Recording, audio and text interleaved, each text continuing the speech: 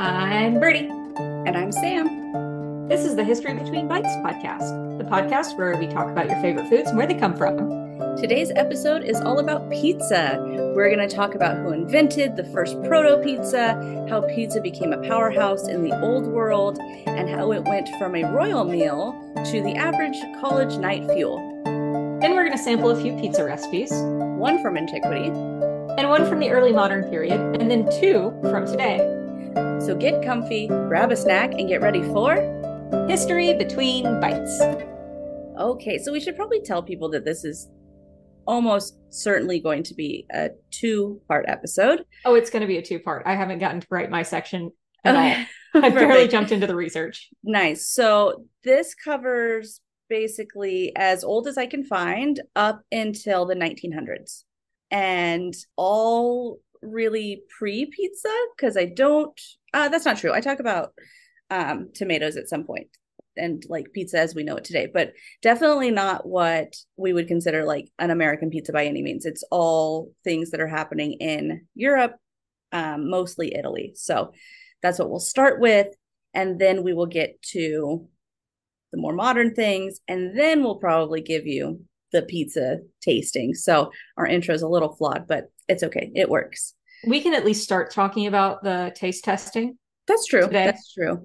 I mean, we're finally at the culmination of all 6 episodes that we've done, right? So we've chosen pizza, even though it's not like an ingredient, but it's all the ingredients that we've worked up to. So, and honey's a little obscure, but honey is in the dough. But so I was going to say, that's just how else do you get your yeast to rise if you don't have access to processed sugar? Exactly. So we have honey and olive oil and garlic, tomato, marinara, mozzarella. So of course we're fucking like, herb blends. Yeah, right. I'm like, so absolutely we're doing pizza at the end of this sort of series, I guess. So to talk about pizza, we have to back way up and talk about like the proto pizza. So pizza as we know it today as a tomato and cheese covered bread would not exist until after 1492, really a bit later, because as we remember from the tomatoes episode, it's a New World fruit. So tomatoes wouldn't have even entered into Italy until 1492. And again, they went through Cosimo's house. So it was a little bit later than that, early 1500s. So the pizza that we know. It's really after 1493 when the Spanish redefined atrocity. Yes. We're definitely going to have to give credit to that quote. It's behind the bastards, right? Yeah, it was his guest. It wasn't Robert who said it, was his guest. And I will have to remember like his one Jewish guest, which Matt Lead. Yes, it was Matt. Yes, it was Matt. So every time I see him as like one of the things, I'm like, I don't care what the episode is about. I'm listening because he's amazing. But yeah, he was the one who said, he's on the G. Gordon Liddy episodes. Nice. Okay. All 6 of them thus far. Yeah. It's a lot. It's a lot. I just finished this is a side note. I just finished the wrestler guy, Vince McMahon. Like I don't watch wrestling. I know nothing. Nearly nothing. And I was like, this is so fucking mind blowing. But anyways, so hi Robert. Hi Robert, we love you. But yes, so as the earliest it could have happened was 1493. We really don't see it entering Cosimo's house. I think it was 1516, 1519 is when tomatoes would arrive. So, but we're gonna back way up to a much earlier version of pizza. So if we're defining pizza as a thin bread baked that's topped with different types of toppings, then it's a flatbread, really. Which flatbreads are just pizzas nowadays that don't want to commit to like a sauce. Exactly. Or they don't want to commit to tomato. It's really the only difference. If you take tomato off of a pizza, it's a flatbread. And then you can kind of do whatever else you want. I feel like even if it had all the other quintessential pizza toppings, it doesn't have a tomato sauce, you don't call it pizza. No sauce, no cheese, left beef. That is, nice. Oh my God, that is 15 years old today. Like 15 years old this week. Oh my God. I know, it was 2007. What the fuck? Yeah, 2007 is 15. Ugh, that's so gross. Yeah, because 2017 plus 3, 16 years old. Yeah, because I graduated in 2005. Yeah, it's really, it's quite disgusting. Yeah, my college students were born after I graduated. Oh. Yeah. They're all like 2006, 2007. I hate them. I hate them so much. Yes. So to begin the story of pizza, we need to back up to 19 BCE with Virgil. And I'm going to take you on a little bit of a tour through ancient Roman history to get to Virgil. So just hang on for what it is that is my nerdness and my love for this time period to contextualize what Virgil is. So Virgil was born Fluvius Virgilius Maro, and he was born on October 15th, 70 BCE, making Happy him belated birthday, friend. all right, and makes him a Libra. I don't know, whatever that means. And he's so balanced, like the universe. Right. Okay, I can see his work not being so unhinged. There's a balance. But anyway, so he was born in northern Italy, very close to Gaul. But he would later move south to study in areas like Cremona, Mediolanum, Rome, and Naples. I'm going to butcher all these names. Sorry, guys. It's the one I didn't look up how to pronounce. But anyways, so predominantly like he's studying in Rome and Naples, which are sort of the highlights of his career, I guess. So he originally has goals to study rhetoric, probably with the idea of being an orator, but later finds a career in poetry. So that seems to work out better for him than it did for Cicero. So good on you. He's the Virgil in Dante's Inferno, yes, right? Yes, okay. He is the Virgil in Dante's Inferno, which is during the Renaissance. So you start to see in the Renaissance classical Roman and classical Greek peoples and characters and myth and stories make their way into the very Christianized Europe. So they get filtered through that. So basically, Dante really wants to hang out with Virgil because Virgil's amazing, but Virgil is a fucking heretic and he's a heathen because he's a pagan, right? According to. So he's not allowed in heaven. So he's not allowed in heaven, but he gets to be the tour guide in hell. And he's actually in like the first level of hell, which is actually not so bad. It's just like they were born before Jesus, so they can't accept. And so, but he gets to hang out there with like, you know, every other smart dude that Dante just is really like having sleep orgasms over. So, and a lot of Jews, just a lot of Jews. Yeah, but we don't talk about that. Yeah, no, he's not going to mention the Jews are in a good place. Come on, it's medieval Europe. Anyhow. So he would write several of his works under the Augustan rule. And this is the time in Roman history that overlaps with a shift from the Republic to the Empire. So this is there to kind of contextualize like his perspective and what his story is doing. So he would have been alive and perhaps in Rome when Julius Caesar was assassinated, which is wildly amazing as a historian, like a history nerd. So but once Augustus becomes Caesar, he ushers in a time called the Pax Romana, or the time of Roman peace. Although that really may be a misnomer since Augustus is still waging war abroad and taking lands, but there's no civil war, which means Pax Romana. That it's time of peace. Yeah. So that was one of the kind of lesser known names for the Kennedy administration. Oh, JFK was trying to usher about what was colloquially called Camelot because, you know, Britain and America, just like. Got it. But like people would also use Pax Americana, usually as like a really bad political joke. Okay. But you still hear it kind of bandied about for the 60s and 70s as people, as they're waging these wars over in Southeast Asia or, you know, Bay of Pigs with Cuba and all of that and starting the embargo, they're trying to build this idea. Of a peaceful, united home front, and that's where the whole idea of Pax Americana came from. That's amazing. I didn't know there's a sort of overlap in the ideologies there because I don't study American history. If you put like the history of the Roman Empire and American history like up against each other, and you just stretch American history so it looks the same, like it looks like it's on the same timeline, they line up aggressively similarly. Interesting. And I'm like, fun. Now I have to do that. I mean, I know that there were things, you know, because the like our quote democracy is much more related to Roman Republic than it is the Greek democracy. I mean, we even call it a republic. Benjamin Franklin was asked, you know, what is this new sort of government you've given us? And he's like, we've handed you a republic if you can keep it. Yeah. Yeah. Like it's very clear and, that the founding fathers were not stupid about what it was that they were mirroring their new world. It was very intentional. Absolutely. Also, we're not a especially theocracy, just so you know, people who want to like throw in, religion into our government systems was they not were supposed to be that. they're deists. They're fucking deists. It's fine. I'm fine. Nearly, I don't want to say all of them, but a vast majority of founding fathers were not religious in an organized way. They weren't Christian. I'll say that. Alexander Hamilton was only really found in churches regularly after the death of his son. Yeah. Yeah. And that was for like a 5-year period of his life. And That's he was it. there with his wife. Yes.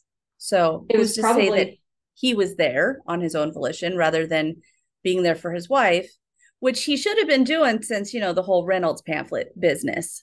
You go wherever she wants to go.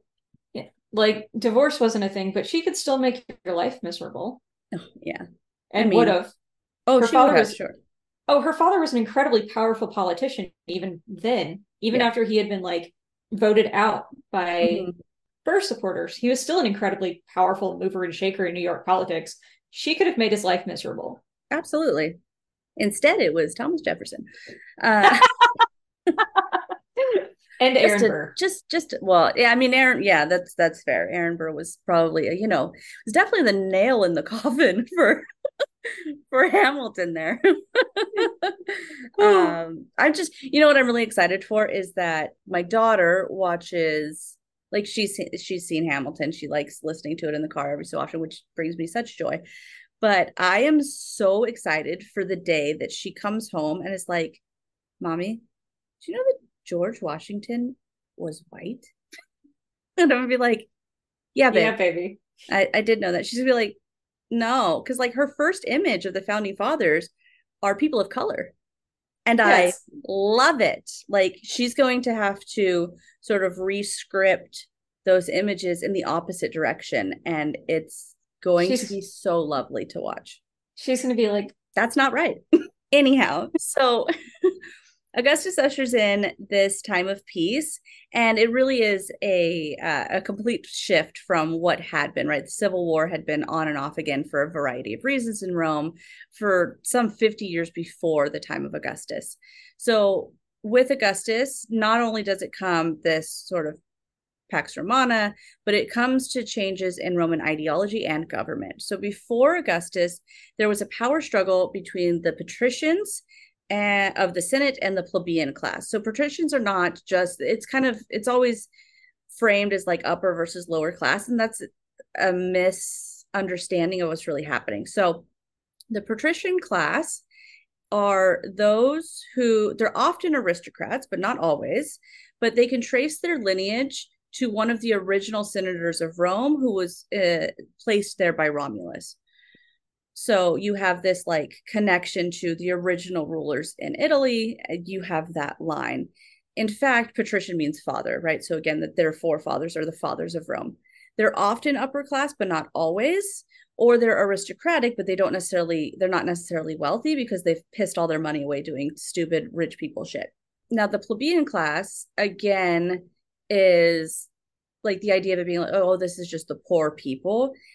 It's an oversimplification. The plebeian class is really just everybody else who can't trace their lineage to one of these original senators. And again, because that's the majority of people, sure, there's a ton of people in a lower class position, but like plebeians could also be very wealthy and really influential because of that wealth. Because if you did not know, a majority of Roman politics is all about bribery. Who would have thought, right? Yeah, we did maintain these traditions. Yes, we did. Yeah, I mean, lobbyists were a thing then too, just for different sort of things, and it was literally back alley deals all the time. So you're like, again, here we are. But yeah, so this like rich versus poor is an oversimplification. So you have these people who have this ancestral claim to the Senate versus people who don't have that. And there is a power struggle between these two classes. So the two classes are both vying for power. The patricians, or the Senate, as I'll call it, even though plebeians can be in the Senate, but not quite the same way. But anyways, so the Senate, like House of Lords and House of Commons. Exactly. So the Senate is holding tight to their long control, while the plebs are trying to instate reforms, right? They want things to shift. They want power dynamics to change a little bit. They want people to have their interest in the Senate. They want representation. What? Yeah, who would have thought? So one of these reforms that is like massive contention is land reform.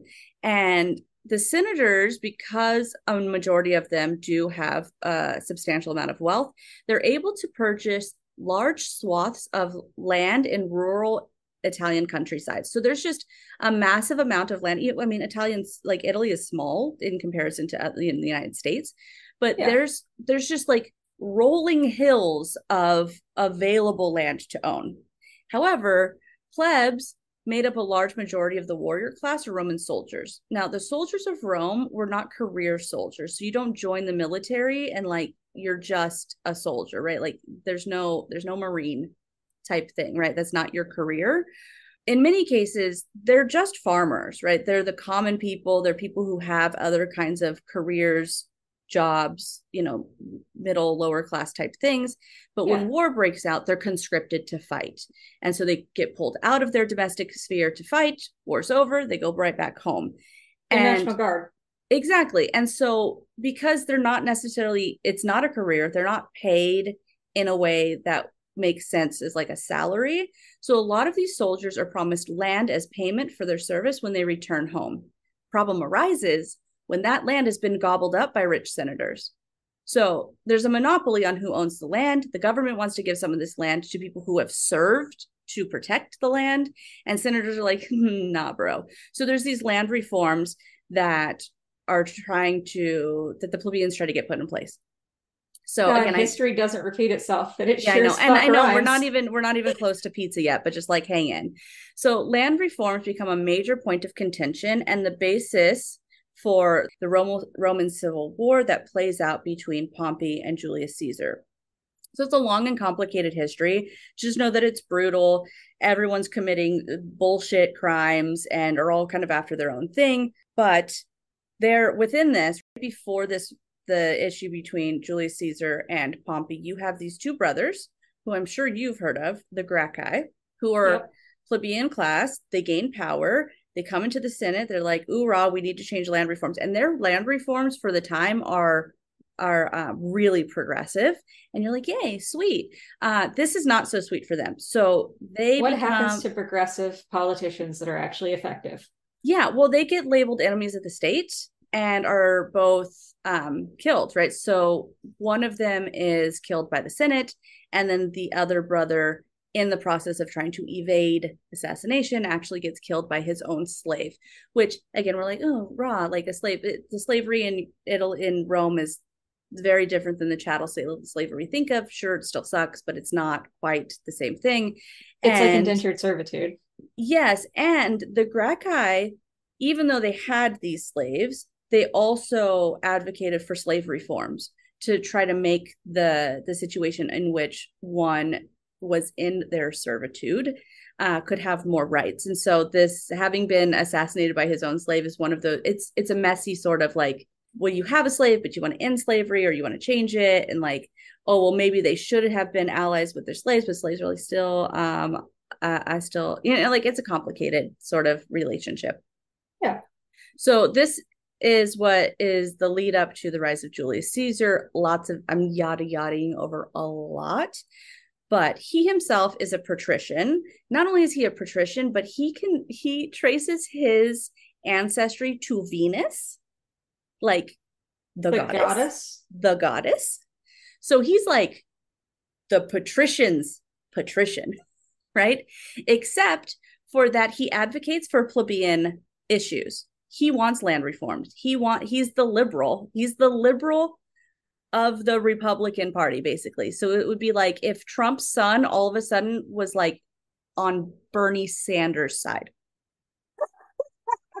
I'm just imagining Eric like lumbering his gigantic ass out there and being like, Bernie 2024. Yes. And like everybody is just dead silent as they're trying to process this. Like, but then he wins because Julius Caesar wins.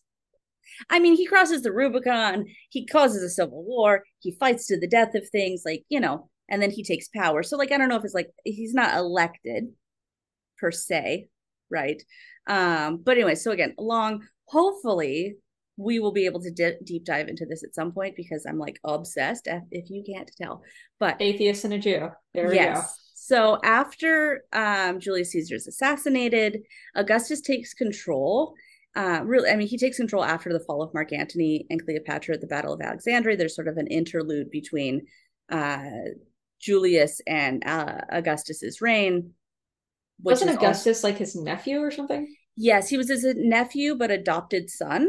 And so he's the one who sort of got that inheritance, if you will, even though Julius Caesar also had children with Cleopatra. Yeah. So he had a love affair with Cleopatra. He was married to Pompey's daughter. I do believe who he was married to. So now he's cheating on Pompey's daughter, right? The guy that he ends up going to war with. And I'll double check that later. I might have to edit that. But anyway, so he's married to this person's daughter. He's cheating on her with Cleopatra, who is a foreign queen, right? She's Egyptian. She's foreign in the sense that like she's a Ptolemaic queen. So she's Greek. She's not Egyptian in the sense like she's not ethnically Egyptian. Mm-hmm. But the Ptolemies have been in Egyptian rule since the death of Alexander the Great. So for all intents and purposes, she's quite fucking Egyptian. So he has a love affair with her, has a kid with her, then dips to go, do his side quest in Gaul and try to become the fucking leader of the Senate again. That falls through, blah, blah, blah. So civil war, he gains power, he's assassinated. Now you have Augustus. So during the interlude, Augustus is trying to make sure, like he's trying to quell the audience, like, right, all of Rome to be like, okay, can we stop fighting? Like, I know that my daddy's dead, but like, can we chill and try to for a minute? And Mark Antony, who was Julius Caesar's like right-hand man, another reference to Hamilton apparently, is like, no, fuck no, like you don't get to be the leader. I am the one who've been doing all of the work for the last how many years. I get to be this. So I did the job. I picked up the pin. Yeah. So in an attempt to gain control of Rome, he goes to Egypt to side with Cleopatra because she has a bomb-ass army. And so he's like, how do you win a war? Yeah, fucking bring in people, right? And so for a long time, her ships are just like her navy and her army just fucking is blasting Rome. And Mark Antony looks like he's going to win, whatever. But of course, he's hanging out with Cleopatra and she's, banging. So they hook up. They have like 3 kids together before. Wow. So it's quite some time before the Battle of Alexandria when Rome and Augustus's naval army goes into Egypt, and they've clearly lost. So instead of being held captive and paraded through the streets naked and then held in prisons and or sent off to be slaves, because somewhere. That's horribly inhumane to do to anybody. Well, and that's what would happen to the leaders of conquered lands in Rome. Like there was Rome's all about the show, right? And so they would have parades every time a military group would come back from war. And so you would start with like the general or Caesar or whoever at the front in his purple robes, right? Being like, haha, look at me, I'm back. And then you would have all of the soldiers in like rank and file behind him march through the city and people cheering. Then you would have like all of the stuffs, like the booty, right, that you get. Then you get the people that they've captured, the slaves. And at the very end of it, like it's fucking Santa Claus at the Macy's Day fucking parade, is the leader who was conquered is stripped and shackled and paraded through the streets, Cersei style, so that they can scream shame at this bitch. Oh my God. She wasn't having it. And so her and Mark Antony commit suicide together. And then Augustus takes control. You're also... There we go. You were frozen for a second. You were too. I was just kind of waiting it out to see if it would figure itself out. So Augustus takes control. And to do this, he must appease both the Senate and the plebs, right? Because that rivalry is still there. So to do this, he reinstates senatorial power.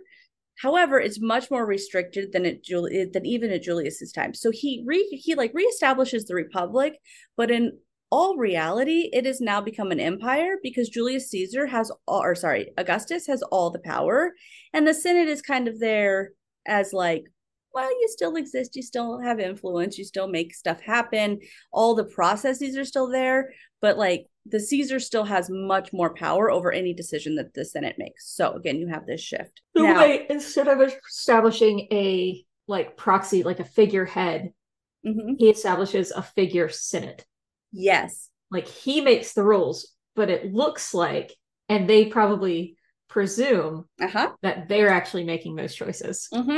That's fucking amazing. So very few people up until, I mean, Nero, it's pretty clear that it's an empire, but up until those, I mean, Nero's really kind of the person right after Augustus, if I'm remembering correctly. But yeah, during Augustus's reign, people in that time period would not necessarily say they live in an empire. They would say they still live in a Roman Republic. So it's wishy-washy. But one of the ways that he does this, so he's appealing to both. He's trying to save face with the power dynamics. He's trying not to just be a fucking dictator, because that's what got his dad shanked 37 fucking times. So he starts many times by your friends, right? Et tu, Brutus. So he starts to create these illusions of power, and he starts using rhetoric to vilify the Senate, right? To put power back into the Senate. He keeps saying that he turns down these titles that would give him, all the power, blah, blah, blah. And then he starts to reestablish traditional values. So a lot of his rhetoric becomes like, make Rome great again. But it becomes this like, go back to tradition. The Senate has the power. Like, I'm just here as like the leader person, but I'm like only one of few, blah, blah, blah, whatever. And so a lot of those things that make it look like going back to tradition is he starts building temples, and he starts procuring land in war again. And that land, instead of being able to be sort of purchased by wealthy senators, gets given to soldiers. So you see sort of the twofold thing, right? Everybody gets kind of happy with Augustus because everybody seems to think that they have the power and that they're winning, when in reality, Augustus knows exactly what he's doing. And if you want to know more about the ways in which he thought about himself, you can read his like deathbed life story. It's his Res Gestae, so it's called His Things Done. And it was put on his temple, so it's definitely meant to be read. But that's where he lays out all of these things. It's where he talks about building temples and giving, social works and public work campaigns to lower classes, yada, yada, yada, whatever. So he's like, I made everybody feel like they were in power. And he repeatedly says, I didn't take these titles. Like, oh, the Senate wanted to give me dictatorial power. I said no. The Senate wanted to make me this. I said no. The Senate gave me the ability to be these things. I said no. So it's this. And like, in all reality, he has all the power. So he's kind of making shit up. Not making it up, but outwardly he's saying, right, I didn't overstep the bounds of my position like my predecessor did. However, I also can listen to the little guy, and we can make everybody happy. That fall goes to shit with the next guy. Nero's the next guy, and Nero's a fucking tyrant, but I digress. So why do I talk about all of this just to get to pizza, right? We're like how many minutes in, and we literally have like not talked about pizza. So this is all to say that this is the time in which Virgil is writing, and most notably writing one of his most famous epic poems, the Aeneid. So the Aeneid was one commissioned by Augustus. So like, know that that's part of, like, he's paying for it to be written, so that a lot of the perspective and the values that are in the Aeneid are from Augustus, right? The things in which he wants to tell Rome that they are. And a lot of the Aeneid is really, it's the origin story of Rome, right? You have Aeneas, who is escaping the Trojan War, and he goes on this obscure, ridiculous fucking journey. And at the end of it, he settles in Italy and establishes Rome. He settles in Italy that would later become established with Rome through Remus and Romulus and fucking drinking the wolf pack, yada, yada, yada. But yeah, so again, the story is deliberate to sort of talk about the reason in which they are the people of this land. Makes sense. Cool. So at some point in this tale, Aeneas comes to meet the Queen of the Harpies, whose name is Caleno, if I am pronouncing that right. Latin, nobody knows how to pronounce it right. So, yeah. But anyway, so he meets the Queen of the Harpies, who tells him this. She says, Italy is the land you seek. You call on the winds to sweep you there by sea. To Italy you will go, permitted to interport, but never granted a city girded round by ramparts. Now, before some terrible hunger and your attack on us, outrageous slaughter, drive you to gnaw your platters with your teeth. This is a lot of yada yada and is a really meh sort of translation. But this is essentially saying that Aeneas is him and his men are going to be sailing around, looking for a fucking place to stop, and they're never really going to be allowed into the regions. They're finally going to find their space into a region, but it's going to be at a point when they are so over it, they're so hungry that they will resort to eating their own tables. So this is how we get the first pizza. When Aeneas enters Italy, him and his men are indeed nearly starving to death, and they make a flatbread and they top it with simple provisional foods. And it says, and once they devoured all in sight, so the stuff on top of their flatbread, still not sated, their hunger drove them on to attack the fateful plates themselves, their hands and teeth defiling, ripping into the thin, dry crust, never sparing a crumb of the flatbread, scored and quartered.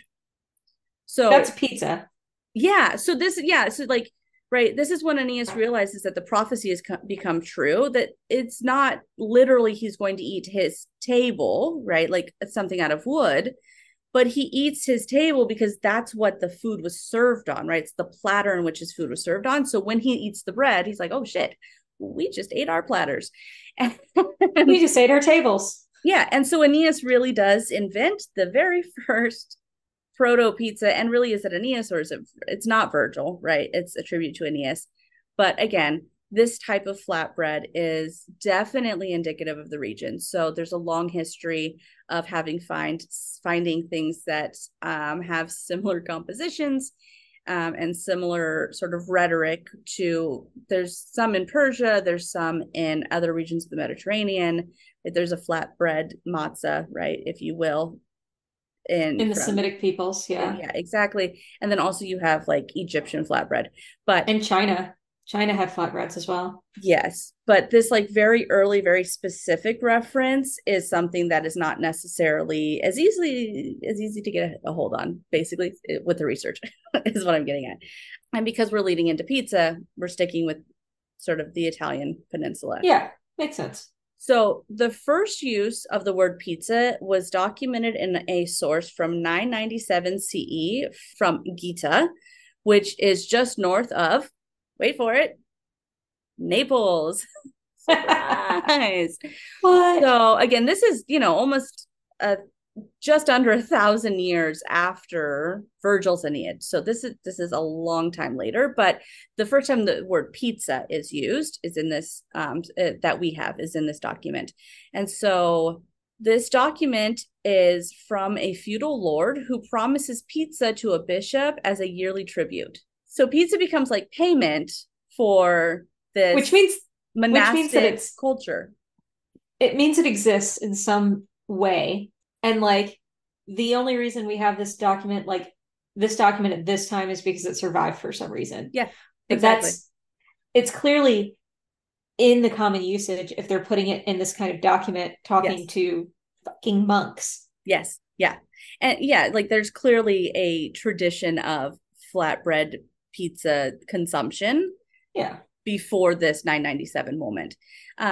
And so the word pizza has two possible origins and apparently has perplexed etymologists and historians, and they fight over where the word pizza comes from. But based on the etymology, the Vocabulario Etymologico del Lingua Italiano, which is an etymology dictionary based and published in Rome in 1907, reveals that pizza comes from the dialect pinza, which is from the Latin word pincere, which means to pound or stomp. In my opinion, the much more fun understanding of where the word comes from is that it's related to the Lombardic word. So Lombardic is a Germanic language, is related to their word for bizo or pizzo, which means mouthful and is related to the English word for bite. I love that. I like that one better. Like you kind of You either get like pound it out or munch. I like munch, but I that's like also munch because I'm an SVU fan. But anyways, that's fair. But yeah, so I like the idea that the word pizza comes from the word for bite. I think it just Nom I don't know, nom. it's fun. It's a fun connection. It means So that ultimately nom and pizza have the same root word. nom nom nom. Nom nom nom and pizza, the I same love it. root. Yep. So it's not until the 18th century that we start to see references to what we would consider the modern pizza, complete with tomatoes. So the pizzas that we've been talking about before this does not have tomatoes on this. So the pizza that was eaten in by Aeneas would have probably had olive oil, maybe some cheese, definitely vegetables, definitely an assortment of proteins, but no tomatoes. And then even still here with the pizza for the monks would have been olive oil, cheese, probably not mozzarella at this time, and some herbs, maybe vegetables, maybe some fish as well. But again, not the depends on when, what time of year, and like if it was during Lenten season or whatnot. Yeah, but definitely not quite what we like. We're not at Domino's yet, right? So again, so that was the 1st century CE. So now we get to the 18th. So it's quite a fucking while that we get what we would consider pizza today. You know, we already talked that it wouldn't have been until the late 15th century that tomatoes on pizzas were even possible in Europe. So it's no surprise that with all the skepticism, unfamiliarity, and of course, Galen's destructive ideology concerning the tomato, that it would take an additional 200 years for pizza to become popular. And I don't like it. It's icky. Right? It's too cold. It's too wet. It's too feminine. God, I think maybe Galen was gay. Anyways. Or just hated women. You don't have to be gay to hate women. This is true. There's so many straight men who hate women. Yeah, they're heterosexual. They don't love women. Yes. They save all their love for other men. Yes. And they put all women in the fuck zone. Yeah. I want to have a whole conversation about the fuck zone versus the friend zone. Atheist and a Jew. That's like just hint at conversations yet to come, because I think that this is, again, fucking mind-opening to look at heteronormative issues with that. But anyhow, so one early source that was written by none other than Alexander Dumas, the author of The Three Musketeers, said that the Neapolitan poor ate nothing but watermelon in the summer and pizza in the winter. This, of course, is probably a slight oversimplification of the truth, but tomatoes and bread were certainly staples in the poor's diet, and pizza was cheap to make and was probably eaten multiple times a day. It was easy on the go, and because it had vegetables and fish, it was relatively nutritious. So again, it's an oversimplification, but probably not by much. Not completely wrong. So now Naples at the time was one of the poorest and most crowded cities in Europe. And the pizza that Dumas talks of probably did not contain mozzarella on it yet. Now we get to my favorite book of all times, right? 10 Tomatoes That Changed the World. And he makes note that not all of the people were fans of pizza. In fact, 2 scathing reviews of the beloved late night food is from Carlo Collodi, the author of Pinocchio, and Samuel Morse, the inventor of the telegraph. So high profile people, I suppose. So Collodi writes in this whole like morality piece in this fucking cricket though. And the first thing he has Pinocchio do in the book is smash the cricket. Really? He kills Jiminy Cricket in like the first 3 paragraphs. Oh my God. I only know the fucking Disney version. This is wild. Also, he is 100% plagiarizing Livy in the whole scene with the donkeys. Like, that's the entire story of the Golden Ass, is that he gets turned into a donkey, and he needs a savior figure, Isis, to turn him back. He needs to be redeemed and to shed sin to get back to human form. Like, that's literally like the interlude of Pinocchio. That's really fucking boring for kids, but I digress. So this person, Collodi, he writes of pizza. It's the most beautiful thing I've ever read. is a patchwork of greasy filth that harmonizes perfectly with the appearance of the person selling it. Oh, the stoner that's not paid enough is a long-standing tradition for pizza.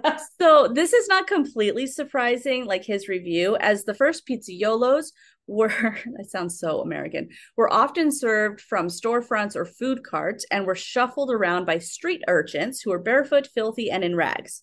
Which means, though, that pizza began as a takeout delivery food. Yes. Yes. So Morse wrote of pizza in 1831 that it's a species of the most nauseating cake, covered with slices of tomatoes and sprinkled with small bits of fish and black pepper. I know not what other ingredients. It altogether looks like a piece of bread that has been taken reeking from the sewer. He said it looks like shit. It looks like bread that's covered in shit from the sewer. Sir, what kind of shits are you having? That look like pizza. They look like tomato sauce and black pepper, or just tomato slices, black pepper, and fish. Yep. Go to a doctor. Yep. Now, this pro tip, podcast listener, if you're shitting anything that looks like tomato slices, red and watery and mucosal, please go to a doctor. Yes, that's not normal. That is not a time for WebMD. That is time for a doctor's appointment. That's time for urgent care. If it's been like maybe an ER visit. Just depends. It just like.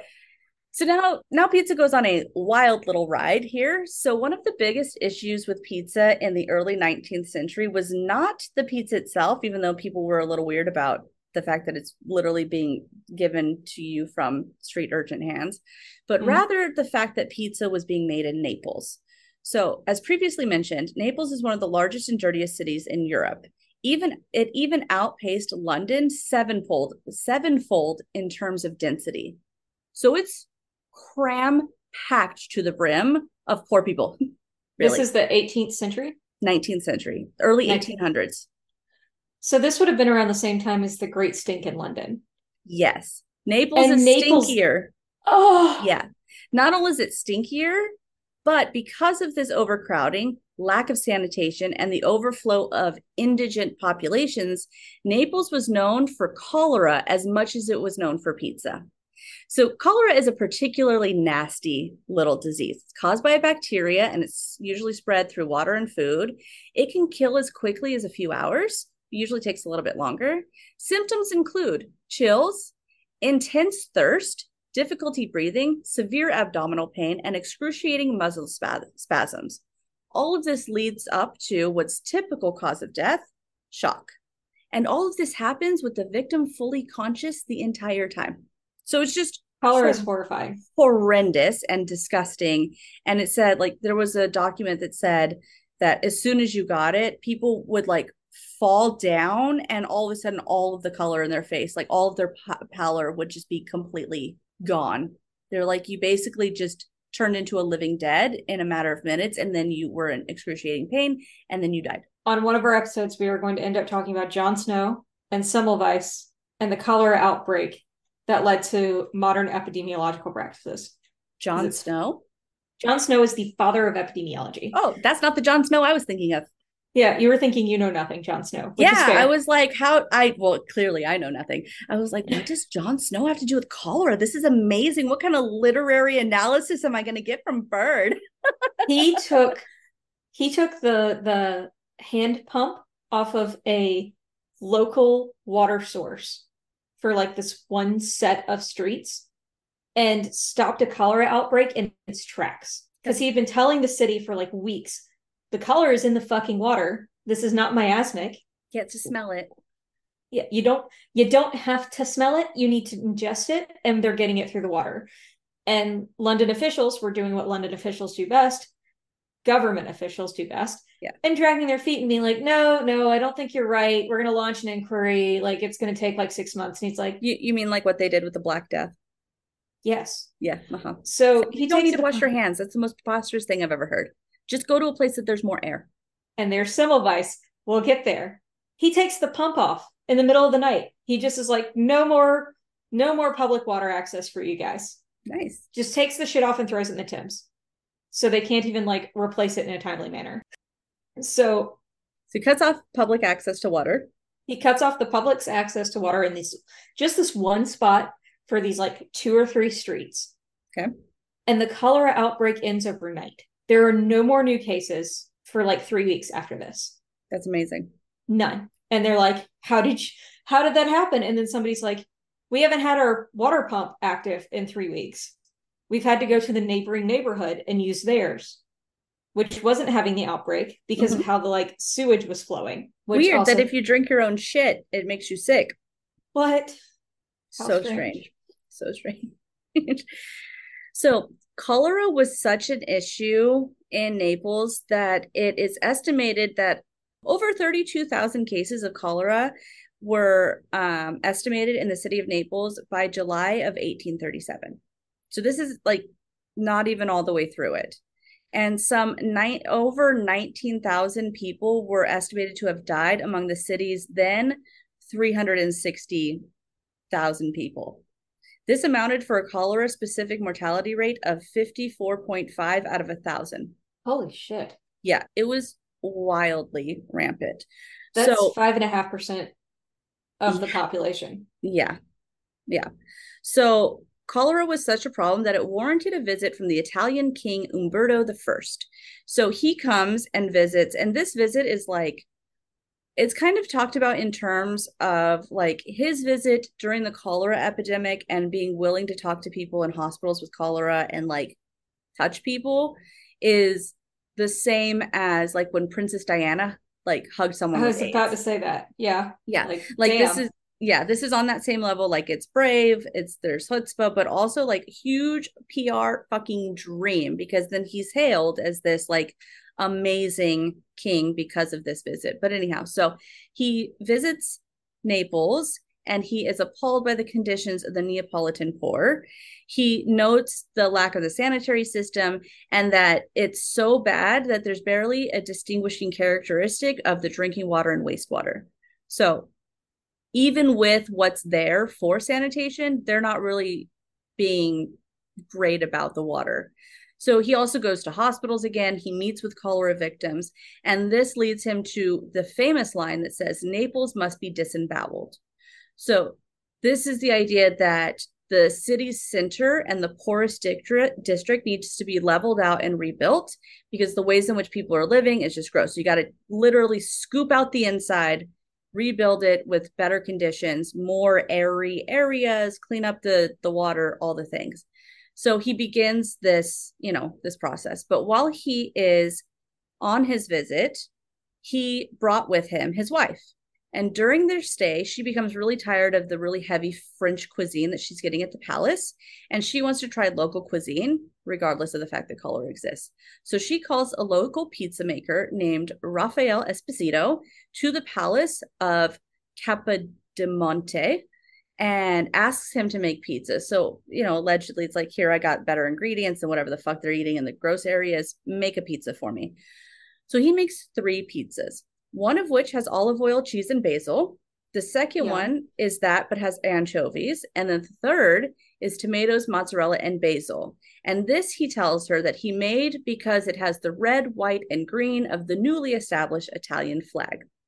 And the queen, this, of course, is like half truth and possibly a little bit of legend built into this. But anyhow, so it's probably a little apocryphal, but that's fine. Yeah. And I think it's just this, like, how much she loved the red, white, and green pizza is probably upplayed a little bit because we do have a document from her sort of head person in charge of the palace who was like, hey, thank you for coming and giving the pizzas. The queen enjoyed them all, blah, blah, blah. Anyhow, so allegedly the queen said that her favorite pizza was the last one that Esposito made, and thus the margarita pizza was born because he named the pizza after the queen. So this is like the inception date of the margarita pizza and really like the pizza that we think of as Neapolitan pizza, right? Very simple ingredients, not a whole lot of zhuzh, right? Tomatoes, mozzarella, basil. That's it. And really the tomato sauce that's used now is not cooked, right? So it has a very wet sort of pizza consistency to it. Just went like this because that apparently means wet. Floppy pizza. So this is the end of the script, but I want to talk about this for a second because this is a bit more in the realm of modern, but still is very Neapolitan. So people have gone to Naples to eat Neapolitan pizza for, since things got cleaned up, right? And especially post World War II, like Naples is known for being the home of the pizza. And if you want the best original pizza in the world, you go to Naples. So there is this critic who comes to Naples to try the best pizza in the world. Now, first off, his first problem is that he's a New Yorker. So he has a very specific notion of what good pizza is. And he goes to Naples. Now, Naples is not like New York pizza in the slightest, in that, like, right, the sauce is not cooked. So it's a much more wet pizza.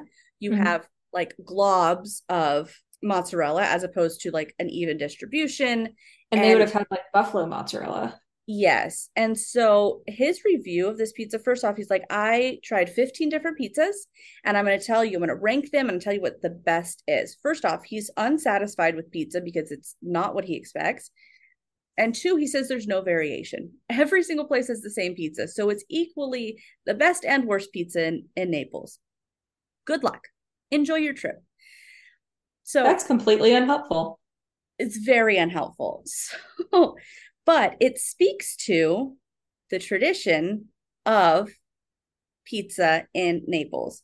So you're going to love this so much. I'm so glad I didn't put it in the script because I get like just raw reactions.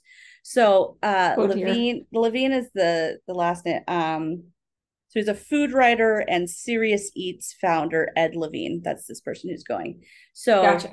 Right. Levine was raised in New York, which, and then it says, he's tempting to dismiss America's lackluster review of Neapolitan pizza. And then, of course, he has a very lackluster review of Neapolitan pizza. This traditional pizza, I'm reading now from 10 Tomatoes to Change the World. So this traditional pizza that each pizziolo is trying to outdo the others with must conform to the standards of what? The consortium. Are you fucking kidding me? No. So he says the traditional pizza that each one is trying to outdo the other must conform with the sets of standards that make those of the DOP San Marzano tomatoes seem outright lax. I love your face right now.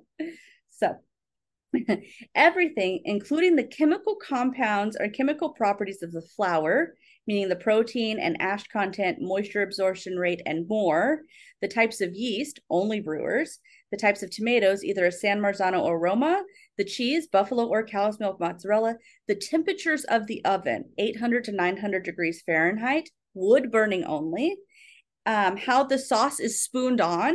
It has to use a spiraling motion from the center outward, and even how the finished product must be eaten on site, hot enough to separate the epidermis from the roof of your mouth, is laid out in the most comical details. This is the most controlling thing I've ever heard in my entire life. Yes. Like, there are so many good reasons to have like a set standard for like, these are the ingredients you use and this is how you cook it. Like wood fire, temperature, fine, whatever. These are the ingredients you use. Basil, tomatoes grown in this region, particular types of mozzarella, fine. The way that you serve, if you don't put the sauce on from the center spiraling outward, it doesn't count. It doesn't count.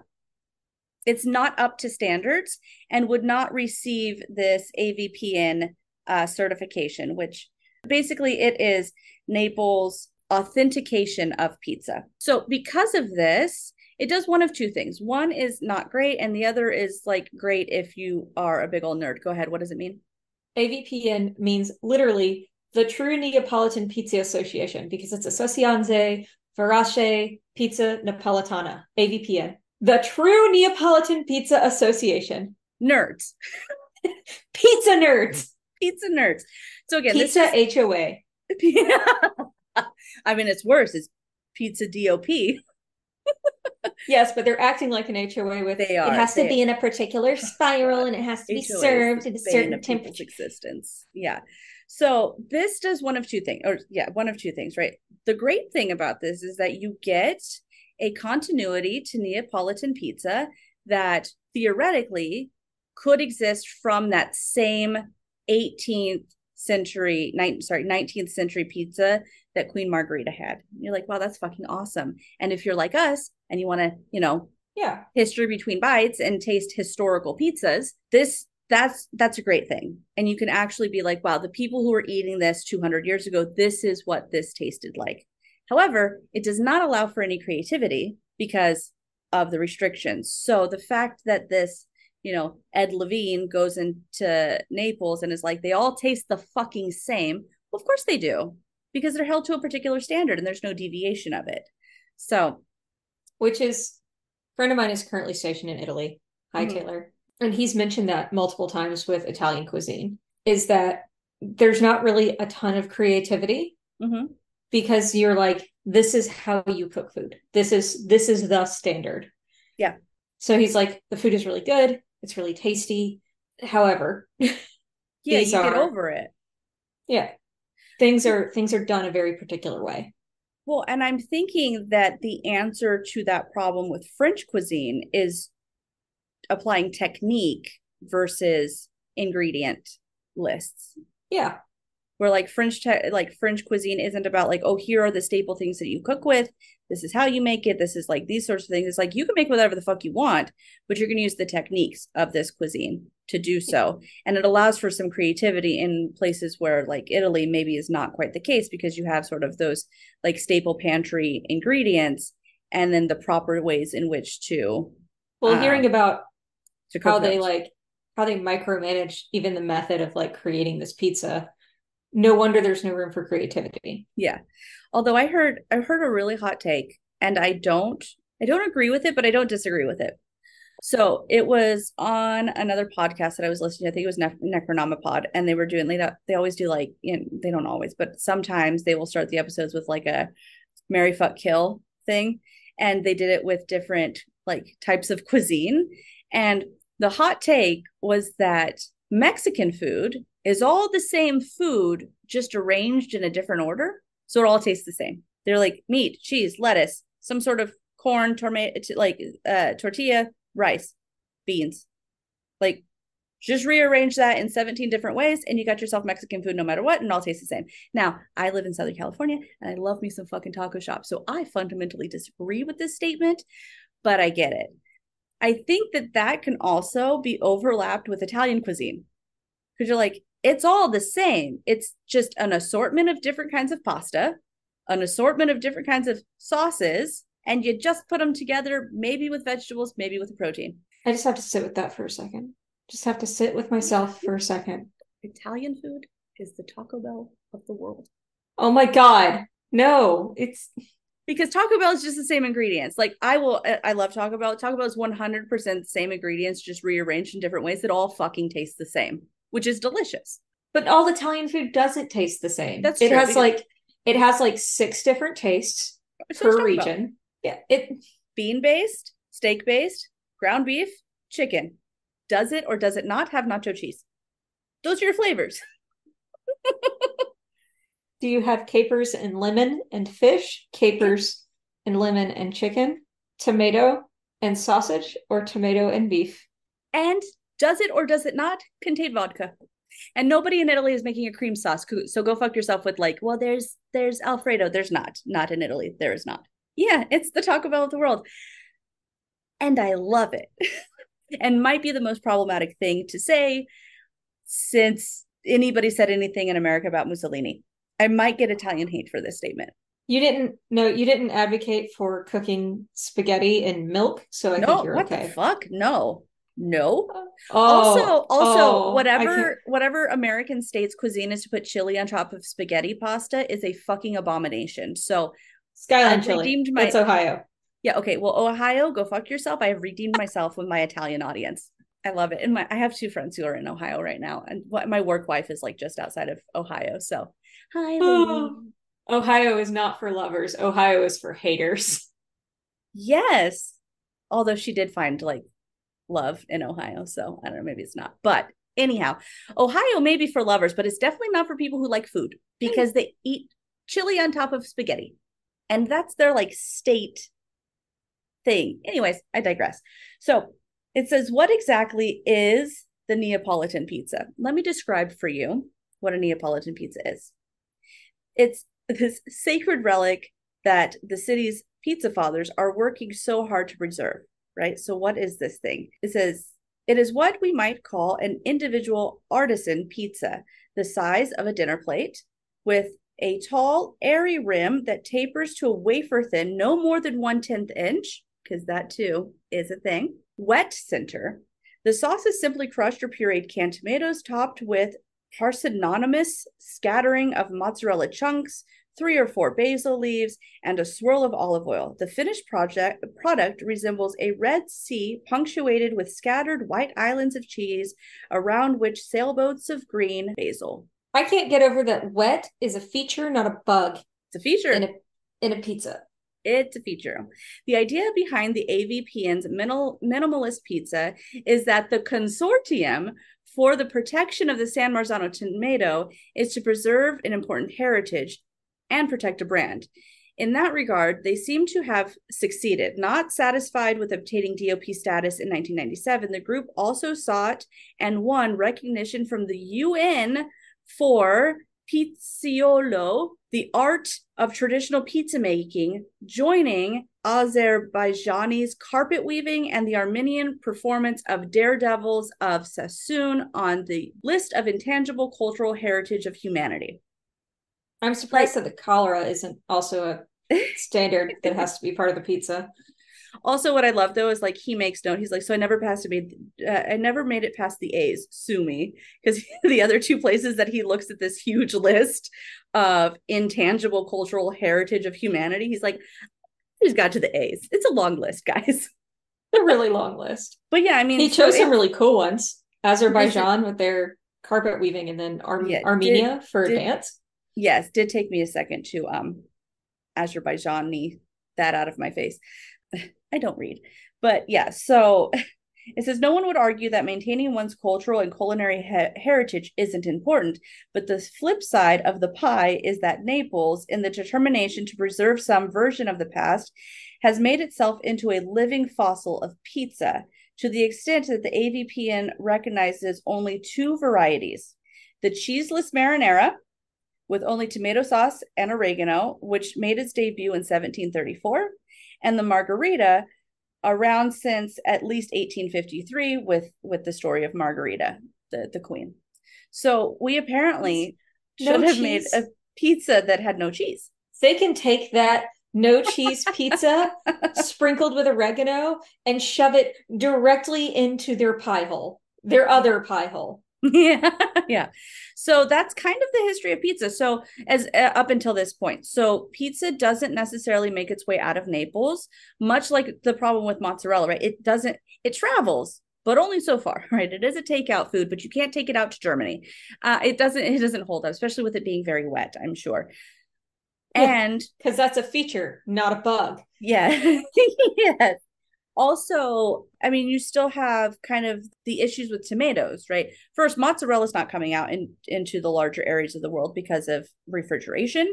Tomatoes are still something that is considered a poor person food. So it's not something that's gonna be like, hell yeah, put that on some fucking bread for us, please.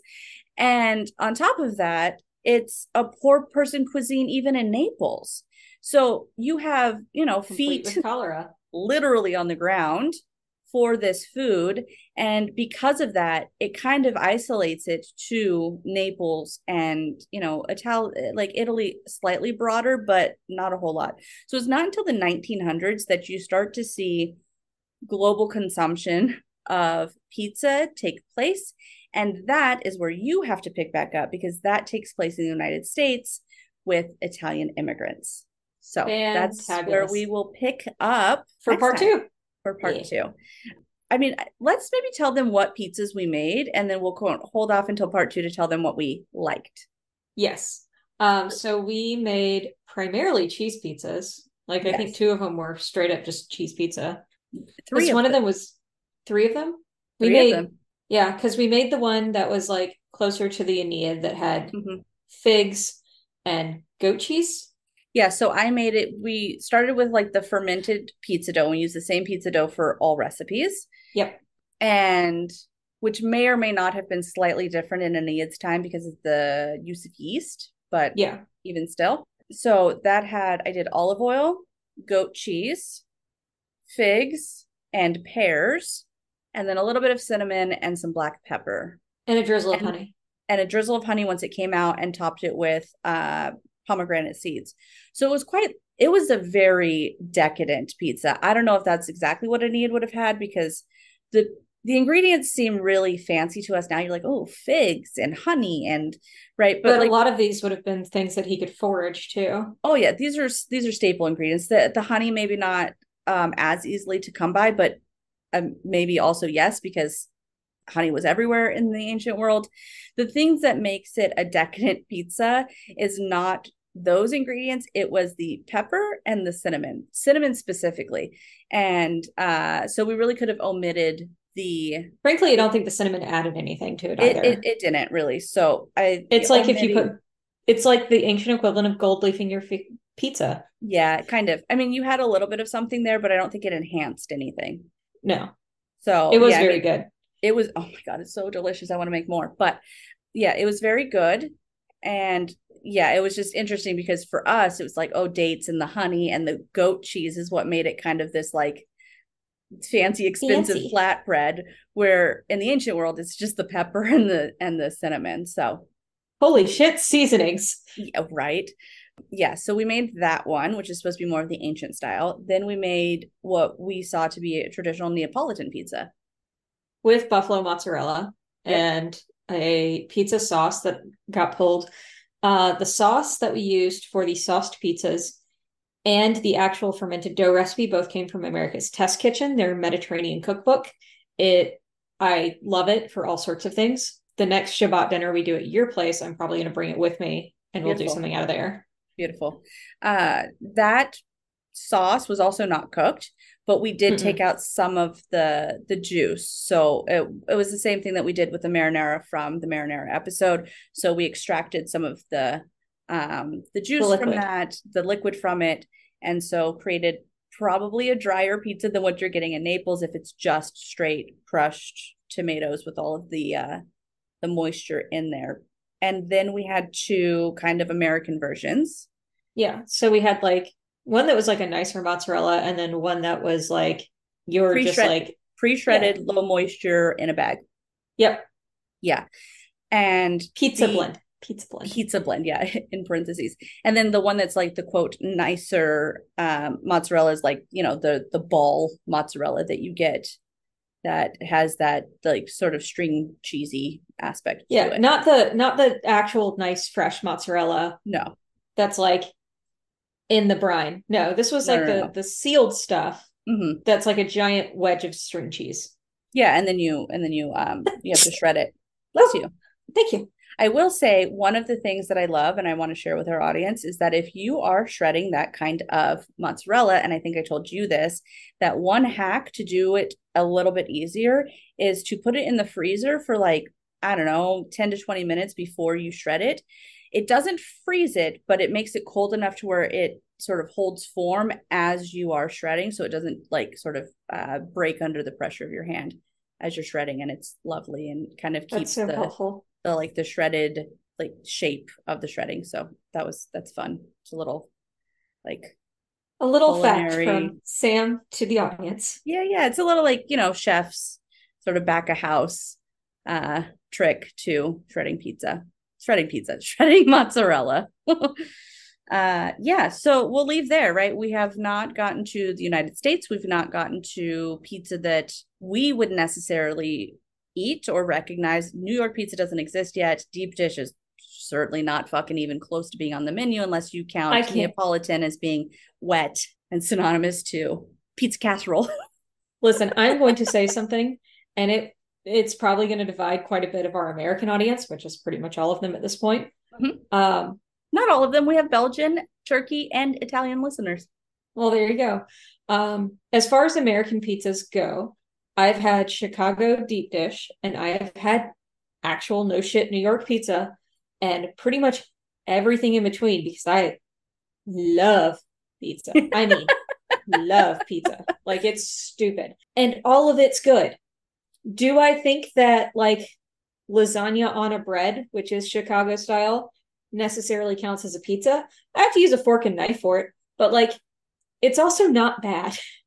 Isn't And it I know there's this huge provolone rivalry. and not mozzarella? I actually need to check on that because I don't remember because I haven't had Chicago style in a long time. Well, that's something to save for next episode. I like this.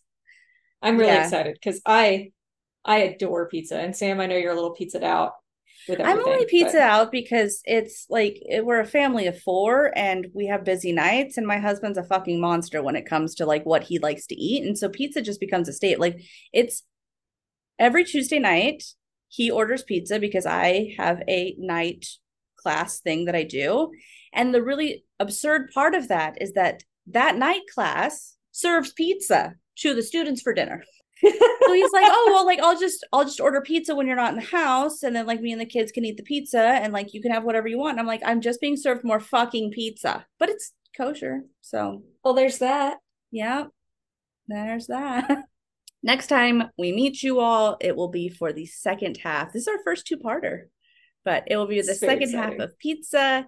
And then I think we're probably going to go on a little bit of a break. Holidays are coming up. Travel is happening, and we need to start getting some recordings in the bank so that I can figure out a much more regular schedule for you all. So it's not just when are they posting. They'll hopefully get into a routine where we can start posting regularly. But that takes a little bit of work, right? We're 7 episodes in, and we've got a little bit more of an idea of how long these things take, how much research it takes, script writing, editing, and then life.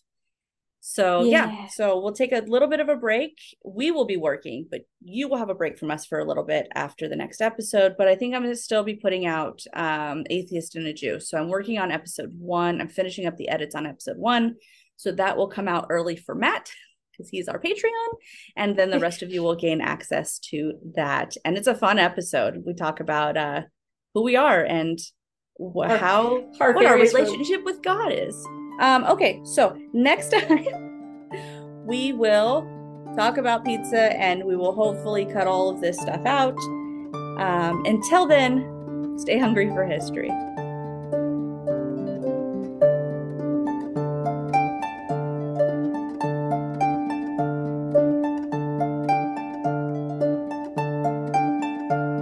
History Between Bites is written, produced, and performed by Samantha Nelson and Bernie Mills. Music is by Michelle Mountain. Find us on Instagram at History Between Bites Pod and Facebook at History Between Bites. Coming soon is Arthur Table, a new YouTube channel. Like and subscribe to never miss an episode, and leave a review or rate us wherever you get your podcasts. History Between Bites is a product of History Between Bites LLC, all rights reserved, 2023.